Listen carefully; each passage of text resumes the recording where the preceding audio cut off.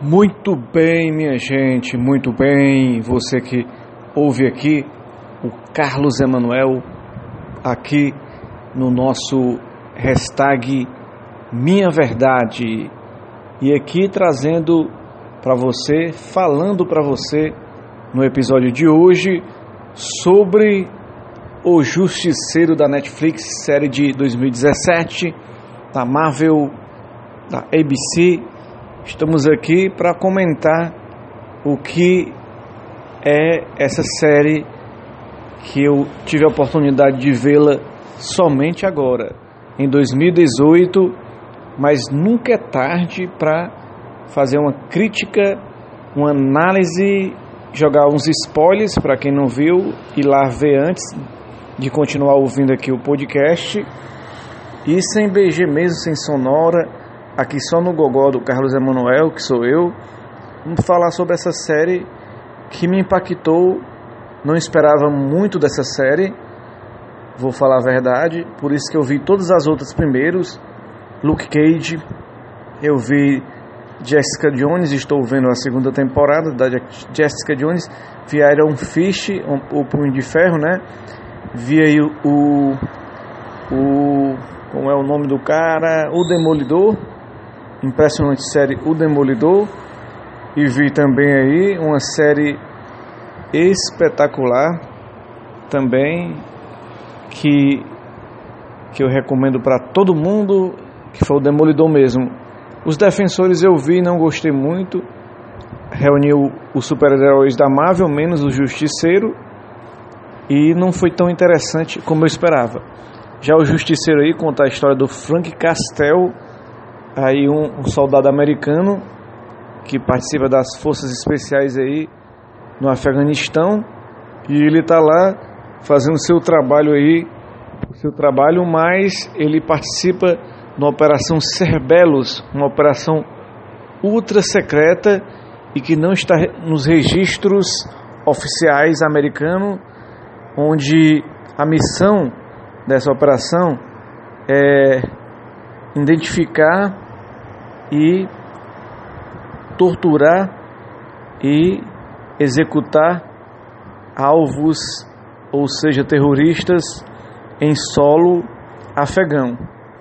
Só que no fim a operação servia como um pretexto para os traficar drogas nos corpos dos supostos terroristas que eram mortos. Na verdade, eram mortos muitas pessoas inocentes, e a operação ela tinha um objetivo, na verdade, totalmente desvirtuado do objetivo real. E o Frank Castle entra nessa situação como? Ele cumpre ordens, né, na missão, então ele é obediente às ordens do seu superior. E o superior que determina as matanças. E tudo se resume a uma operação e uma morte gravada, que no desfecho é onde a família do Frank Castle acaba sendo morta, e aparece outro personagem aí, um cara que mexe com informática, Lieberman, que está sumido, né, supostamente morto também pela operação que quer abafar os acontecimentos errados no Afeganistão. E ele montou uma operação, um QG secreto, onde depois ele encontra o Frank Castle, e os dois aí vão tentar de maneira diferente o mesmo objetivo, né? E esse cara tem um vídeo onde mostra o assassinato de um policial afegão que tinha descoberto todos os planos criminosos dos soldados americanos nessa série, né, de ficção. E o Frank Castle, que tinha fugido da prisão, está como morto e foragido. Ele vai ficar depois, quando descobrirem que ele não está morto, né? Eu estou soltando alguns spoilers, falando de algumas... Não vou falar de tudo. Eu sei que tem alguns amigos do Frank Castle que são personagens importantes nessa série. Um deles faz parte de um grupo de autoajuda. É um personagem negro que teve a sua perna amputada. Ele perdeu a perna em combate. Ele é um médico e ele usa um grupo de autoajuda para ex-soldados desabafarem dos seus sentimentos, né? E temos também o Russo, que é um grande amigo do Frank Castle e que tem um grupo de operações especiais que treina o governo, né? Ele usa soldados para poder treinar o governo.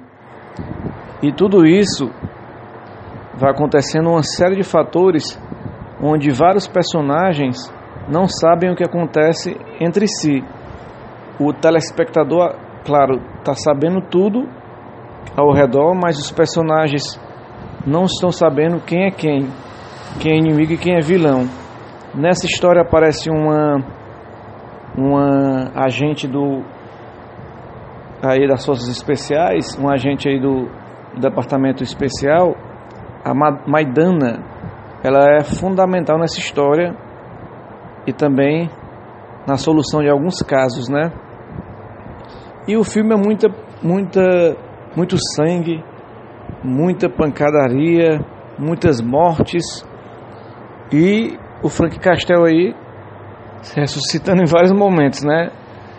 Quem acompanha vê que em diversos momentos o Frank Castle está à beira da morte e ele consegue escapar, resiste à pancadaria, resiste a situações das mais difíceis. O Frank Castle, ele consegue vencer.